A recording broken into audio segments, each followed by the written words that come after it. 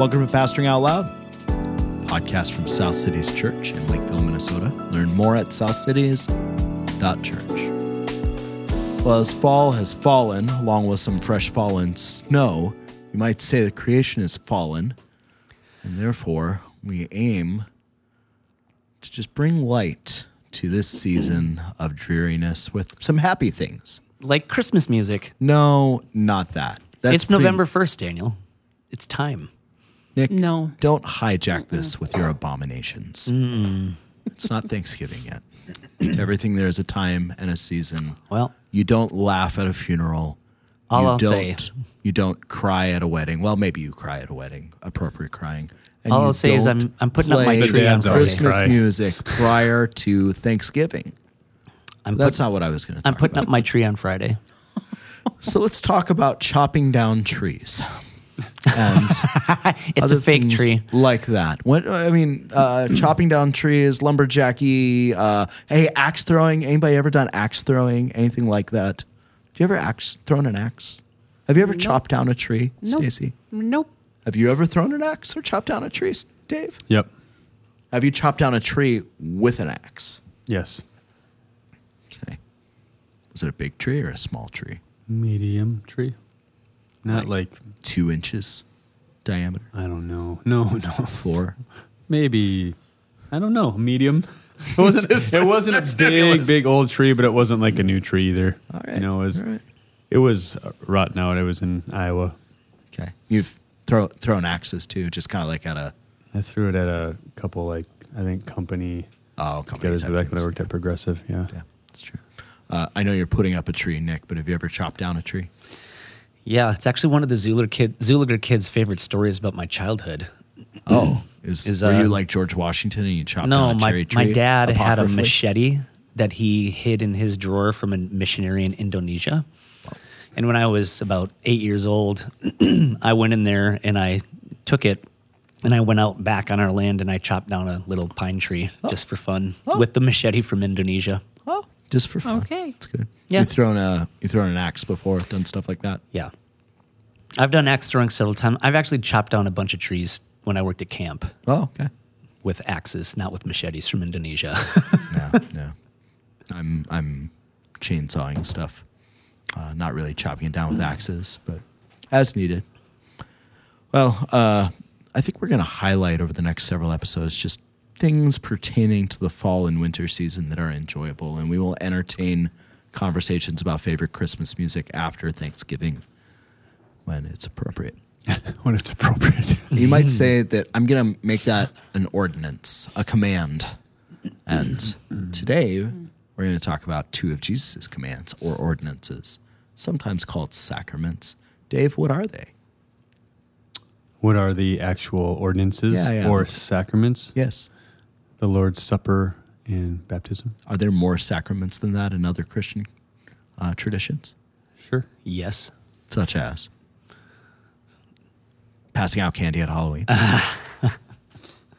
Eating candy at Halloween. Confession. That's sacrament? Is that one of the sacraments of the Catholic Church? Oh, in the Catholic Church? Yeah. Confession and absolution of sins. Yep, for sure. You just said other Christian traditions. Yeah, that's good. That's good. I mean, in a sense, we would say confession is like a sacrament now, right? It's a means of grace. Mm-hmm. But so are like loads of things that we do. But not necessarily confession to a priest. Not confession to a priest. We do not believe that a priest is uniquely situated between anyone and God. We are believers in the priesthood of all believers. Just clarifying. Amen. Yeah, thank you. Yep. Appreciate that.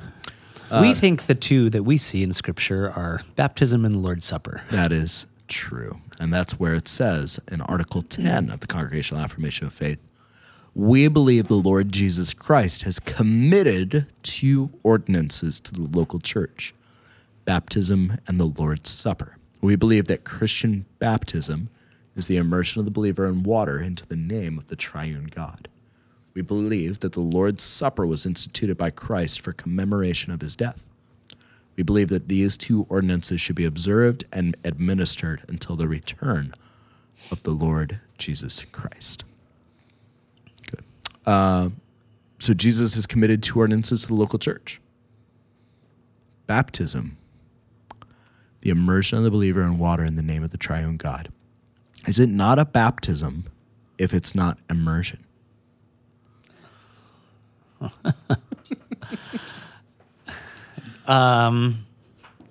There are differing opinions about that. What's yours? Why? Because I want to know what you think, and this is a What conversation. if you're in a desert? I mean, Well, I wouldn't there's- baptize someone with sand, Stacy. But- hey guys, let's bury Dad in the sand. You're baptized. I wouldn't do that. Nick, what's your opinion? Is baptism immersion? Normally. Yes, then normally it is. Yes. Would we say that? Well, I would say that a baptism of a believer Yep. by sprinkling could be valid. Yeah. is valid but irregular or not normal. Yeah. So I mean, I'm thinking of like I worked at a kind of hospice care facility in Michigan a number of years ago on a volunteer basis. And one time a person, we're Baptists, we're all Baptists showing up, and a person who was really disabled, really unable to move around, wanted to be baptized, and there was no way that they could safely be immersed in water. Like that was just like, it would have killed them. And so the Baptists that we were, in the triune name, they were baptized with sprinkling or pouring or something to that effect. And irregular, I would agree, but valid. But the normal picture is that of burial and resurrection. Yep. Therefore, going under the water and coming back up, like we did a few weeks ago. And might as well just say that not even all of the elders agree on that. No, they don't. So some of the elders are baptism is only immersion. I think the three of us here, Stacy, I don't know where you're at on this, but like that baptism could be valid as long as it's a professing believer in the name of the triune God. But that immersion is the normal way, but not the essential way that baptism takes place. Agree. So that's baptism. Anything else you'd say about baptism? For somebody that's baptized only in the name of, I baptize you in the name of the Lord Jesus Christ, but not the name of the Father, Son, and Holy Spirit, kind of like Matthew 28 depicts. What would you say? Are they validly baptized? Do they need to be rebaptized? Can you repeat the question? Sorry. The question is, if someone is baptized not into the name of the triune God, but only into like certain traditions, including some heretical ones, like oneness Pentecostalism will not baptize into the triune name. They'll just say, in the name of the Lord Jesus, I baptize you, or something to that effect. Is that an invalid baptism if it's done not into the name of the triune God? I'd want to know more. If it was from a oneness tradition, Okay, then I would say it's what the person baptizing, like, and what that's signifying is important then. right. Yeah, so it's valid in as much as. But Go ahead. Well, I was going to say if it's from a oneness tradition, I would say it's invalid. Yeah, If it's someone had their dad do it at a camp and they he didn't forgot say to those say three words. Yeah. like the if right he words. forgets to ask the questions, is it valid then still? Well, that's not included. I mean, in this- hypothetically. I mean, it's not included in this statement of faith, Stacy. But yes, that's a point well received, and a little bit of salt on an Friendly open wound. fire. You know what? You know, We're just happy for you that you were able to baptize Cademan, and you probably were caught up in the moment I and was enjoying choking it. back some tears. Yes, of course. Yes, mildly choking back tears. It just made me for the next 2 or 3 minutes think, do I ask the questions to cover and highlight or not his mistake. and cover if people Dan. will notice, or do I just go for it and let Nathan make the final decision if he calls us out or not?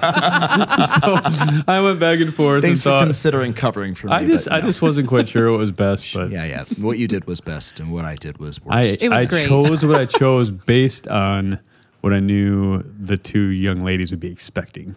So it was And I chose Yeah. what Yeah. I chose based upon. emotions in the moment. Thank you. You didn't choose; reactive. it was chosen was- upon you. God is sovereign. Yeah, so I think the sign and the thing it signifies need to be tied together in the act of baptism or the act of communion, actually. So that if you're thinking that's what's being signified is something like you're washing away original sin, like in the Roman Catholic tradition. Like that is not something that we would agree, and therefore we would say invalid baptism, regardless of profession of faith or not. It matters what's being talked about.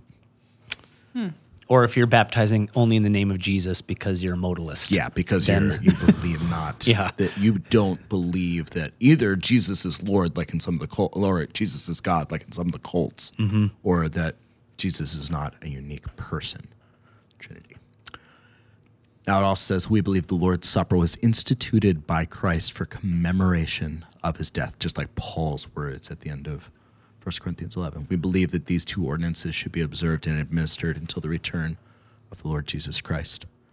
So will there be baptisms in the millennium, Nick? Will we celebrate the communion in the millennium? Oh, good. That was good.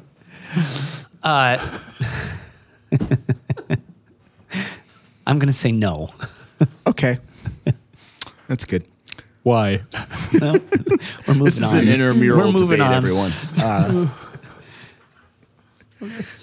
Come to the dark side, Nick. It's happy over here. So until the return of the Lord Jesus, when Jesus comes back, why will we not have baptisms and why will we not have communion? Because Jesus will be here. Yeah, and everything that those things signify and point towards Will be sight. Yeah, death and resurrection in Christ, feasting with Christ. Will actually be with Christ bodily and spiritually. And therefore the need for those things will pass away. Like I think possibly other things. Like just marriage. Well, marriage, the word of God preached and exposited, perhaps, when like the very word of God in flesh is present. I think that's right. Like, I think that there's not that there won't be an enjoyment of memories of it or the potential for still access to it or other things like that, but the necessity of it in this age of hearing, as it were, will give way to the age of sight. And that will be the norm.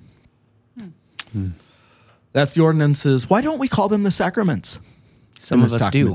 What? Some of us What's do. the difference Some of us- between sacrament and ordinance? Well, ordinance just means command. Sacrament means means of grace or pathway of grace. I do think there are pathways of grace. So do the vast majority of Protestants.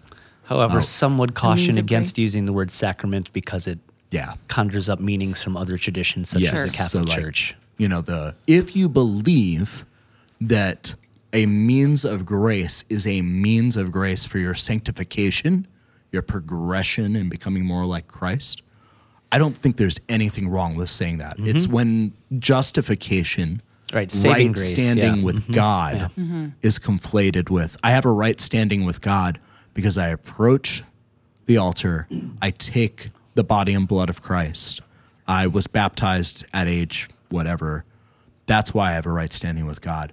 It's implicit that, in like Roman Catholic theology, that doubt accompany the believer, and it's presumptuous to have assurance. Whereas for us, we would say assurance is really a critical part of faith in Christ. And then you can have other things, also providing assurance like, look, I'm real. I really do love God. I really do love others. Yes, I approach the throne boldly. Yes, I partake in these means of grace, not as the grounds of my right standing with God, but as additional evidences or additional helps for me to clearly see that I do belong to God. Yeah.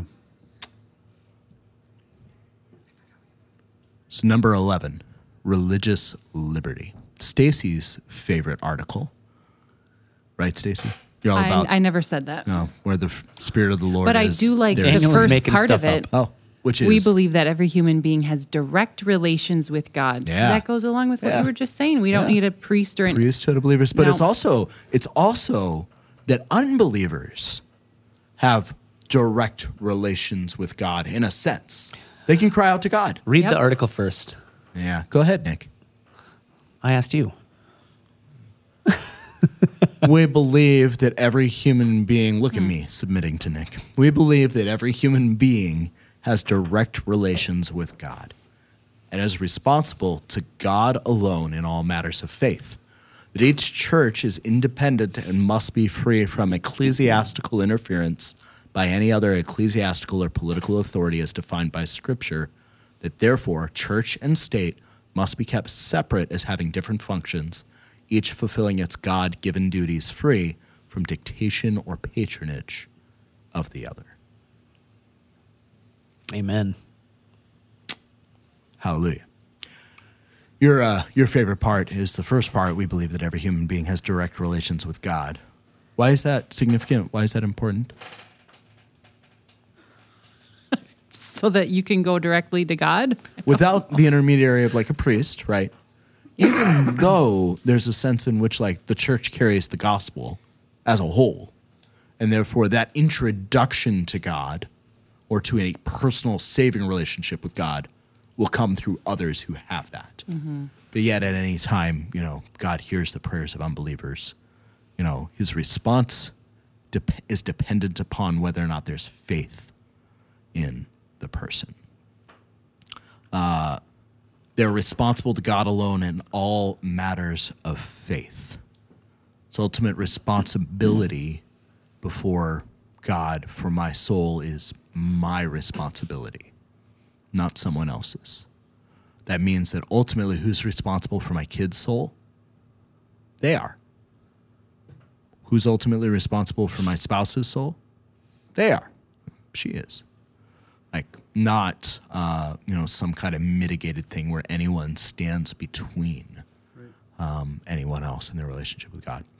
That each church is independent and must be free from ecclesiastical interference by any other ecclesiastical or political authority as defined by Scripture. Dave, what's that? We think that the church, the local church, should get to operate and govern themselves the way the Bible says that we're able to govern ourselves without needing to submit to the government in ways that would interfere with our worship or, any other realm that belongs to the church, worship, discipleship, right, et cetera, membership. Yep. Yeah, the ultimate, again, responsibility for each church and the way they operate is at each church. Yep.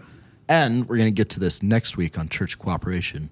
Churches are free to associate or in certain ways, not ultimate ways, but certain ways, delegate authority or seek accountability structures with outside things. Would churches in different contexts also have an article like this? Or is it particularly American?